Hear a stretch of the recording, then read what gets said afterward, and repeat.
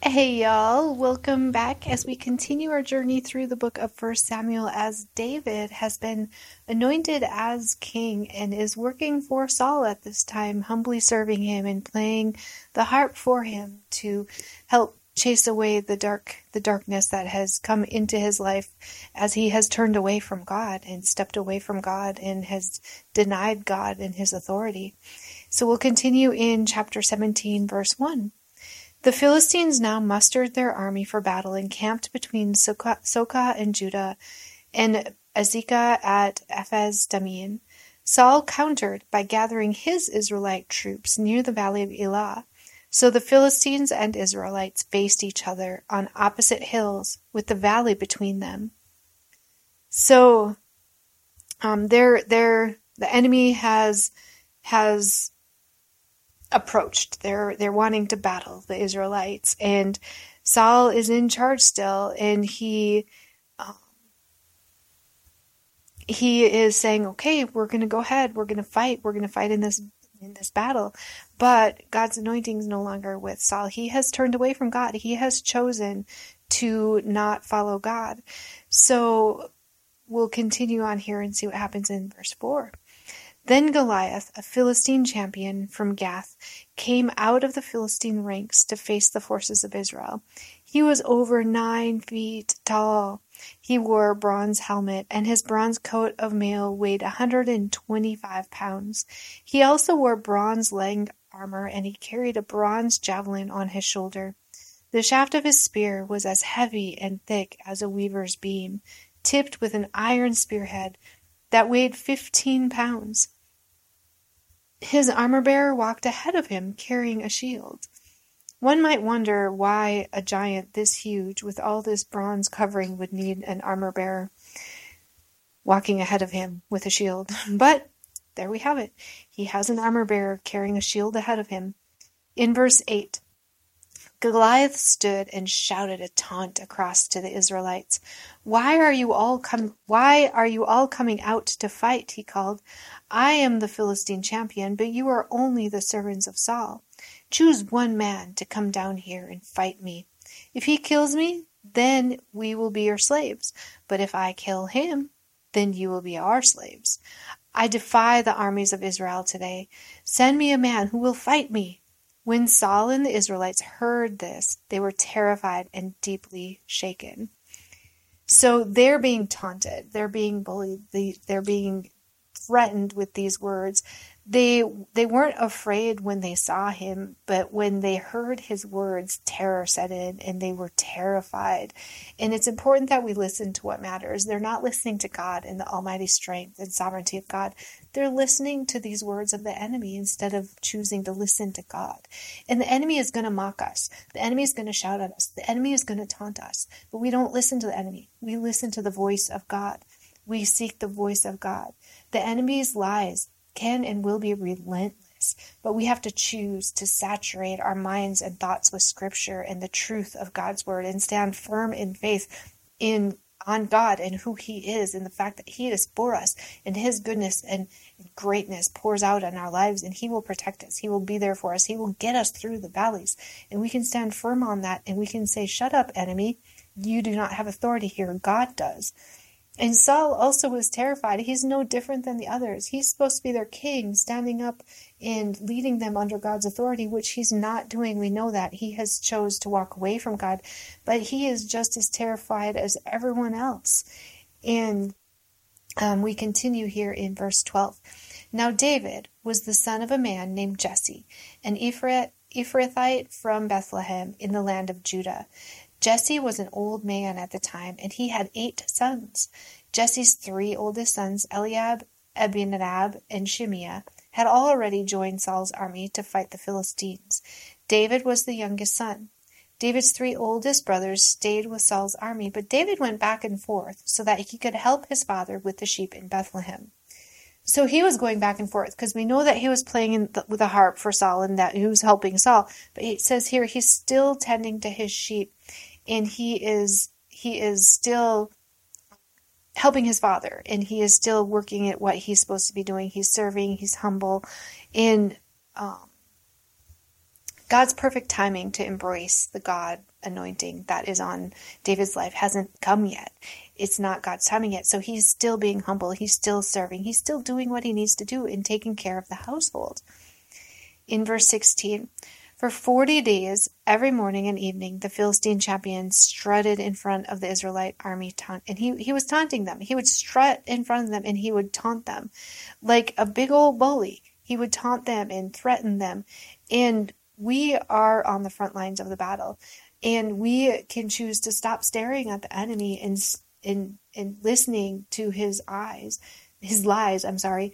or we can get into battle. We can fight. We can get into God's word, and we can say, stop in the name of Jesus. You do not belong here. Get out. We can stop listening to the enemy and his torturous lies, and we can say, God wins. God's the victor. You are an already defeated enemy, and you have no place here. So get out. We can stand up. We are on the front lines in this battle, and we don't have to listen to it. We don't have to be tortured and tormented by the enemy and his lies. We are children of God. We are heirs to the Most High God. In verse 17, one day Jesse said to David, take this basket of roasted grain and these 10 loaves of bread and carry them quickly to your brothers, and give these 10 cuts of cheese to their captain. See how your brothers are getting along, and bring back a report on how they are doing.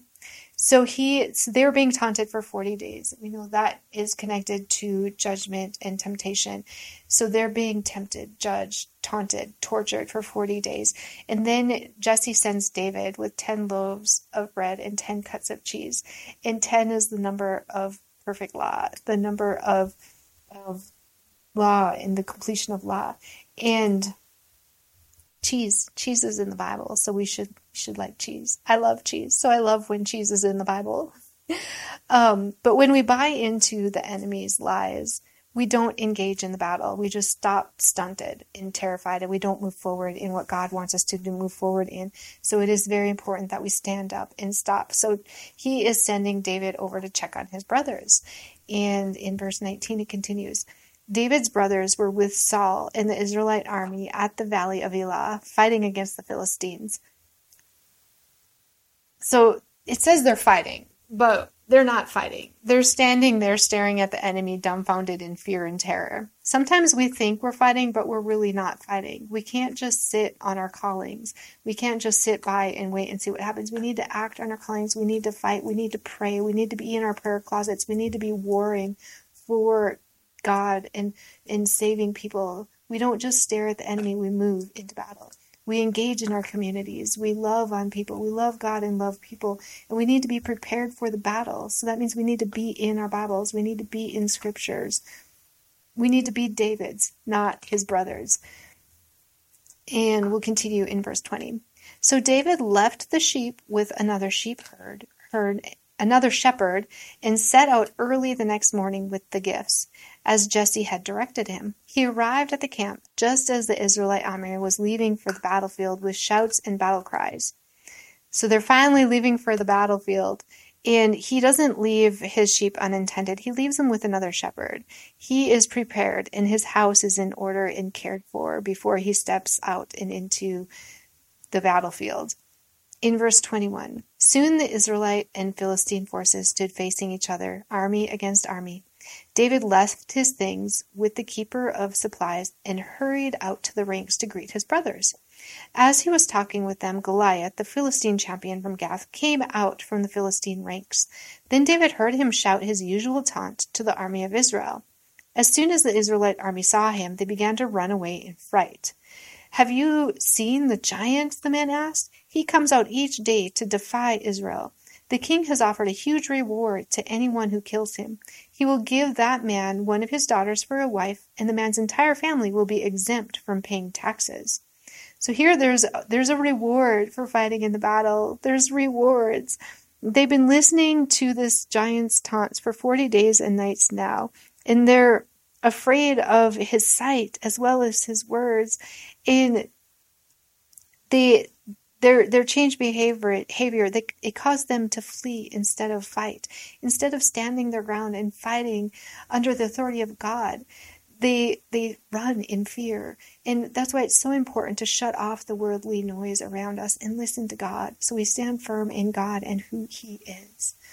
In verse 26, David asked the soldiers standing nearby, "What will a man get for killing this Philistine and ending his defiance of Israel?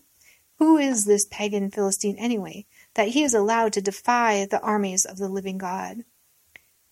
So that's a critique on Saul's leadership. He's like, who is allowing this? Why is this being allowed to happen? He is defying God's people. David knew and listened to God, not the lies of the enemy. He knew the power of God, and he believes in God, and he believes that God is the focus. He's like, guys, God is here. He gives us victory over the enemy. In verse 27, and these men gave David the same reply. They said, "Yes, that is the reward for killing him." But when David's oldest brother, Eliab, heard David talking to the men, he was angry. "What are you doing here anyway?" he demanded. "What about those few sheep you're supposed to be taking care of? I know about your pride and deceit. You just want to see the battle."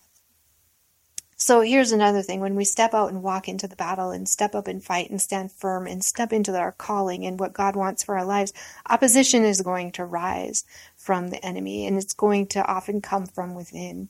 And he's like got big brother syndrome here. He's like, "What are you doing?" Eliab is stuck on life mentality, but David, he wants abundant life found in God and God alone. David's heart is purely after God, and the enemy comes in and questions his heart and motives, but David doesn't flinch because he knew his heart and motives, and he knew he was after God. So he's like, no. In verse 29, "What have I done now?" David replied. "I was only asking a question." He walked over to some of the others and asked them the same thing and received the same answer. Then David's question was reported to King Saul, and the king sent for him. So he doesn't let it get to him because he knows his own heart.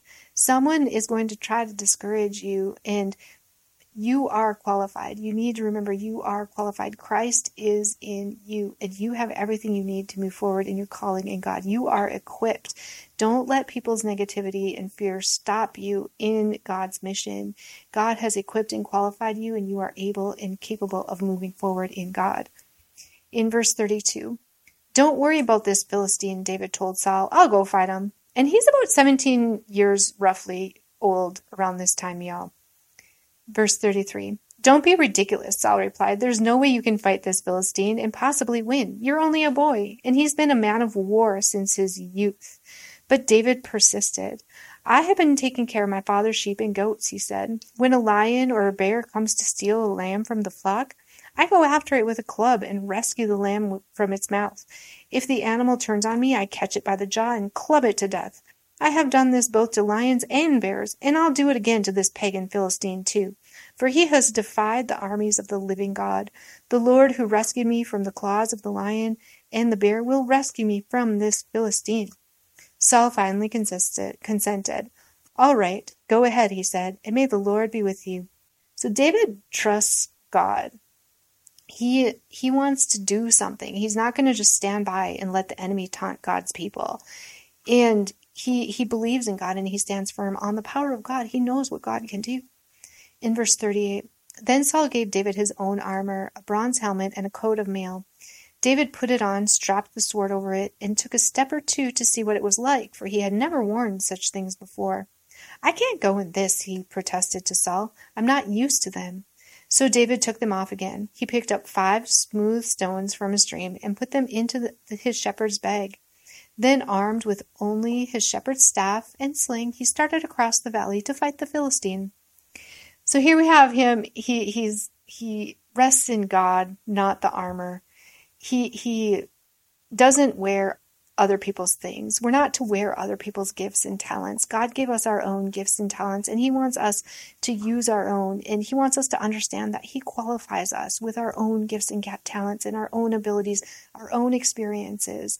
He went through some things that prepared him for this exact moment, and those experiences helped him know exactly what he needs to do. We don't need fancy weapons. We don't need fancy houses, fancy churches, fancy lights, fancy decorations. We just need God and his anointing and his powerful, powerful might. And David is fighting for the glory of God and the honor of God, not man's reward. We belong with God, and we become what we worship. And he's worshiping God and standing firm in the power of God. In verse 41, Goliath walked out toward David with his shield bearer ahead of him, sneering in contempt at this ruddy-faced boy. "Am I a dog," he roared at David, "that you come at me with a stick?" And he cursed David by the names of his gods. "Come over here, and I'll give you your flesh to the birds and wild animals," Goliath yelled. So he says, "Come here," and David's going forward. He's engaging in the battle. In verse 45, David replied to the Philistine, "You come to me with sword and spear and javelin, but I come to you in the name of the Lord of heaven's armies, the God of the armies of Israel, whom you have defied. Today the Lord will conquer you, and I will kill you and cut off your head. And then I will give the dead bodies of your men to the birds and wild animals, and the whole world will know that there's a God in Israel, and everyone assembled here will know that the Lord rescues his people, but not with sword and spear. This is the Lord's battle, and he will give you to us."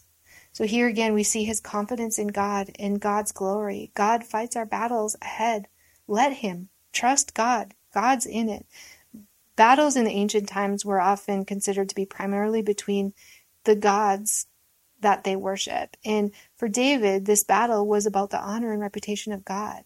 And that's what David relied on. And that's what David it riled David up to begin with. Like, they were trying to come against his God, and he believed in his God, in our God. God is mighty. God is perfect. God is sovereign. God is powerful.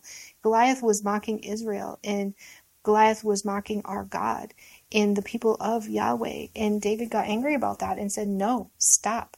When the enemy mocks and comes against us, we need to stand up and say, no, stop. This is enough."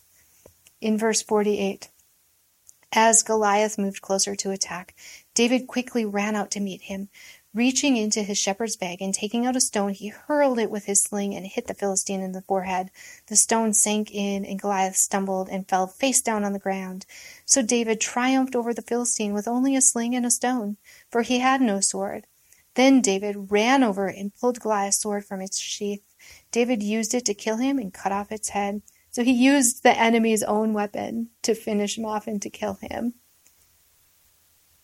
In the next verse, when the Philistines saw that their champion was dead, they turned and ran. Then the men of Israel and Judah gave a great shout of triumph and rushed after the Philistines, chasing them as far as Gath and the gates of Ekron.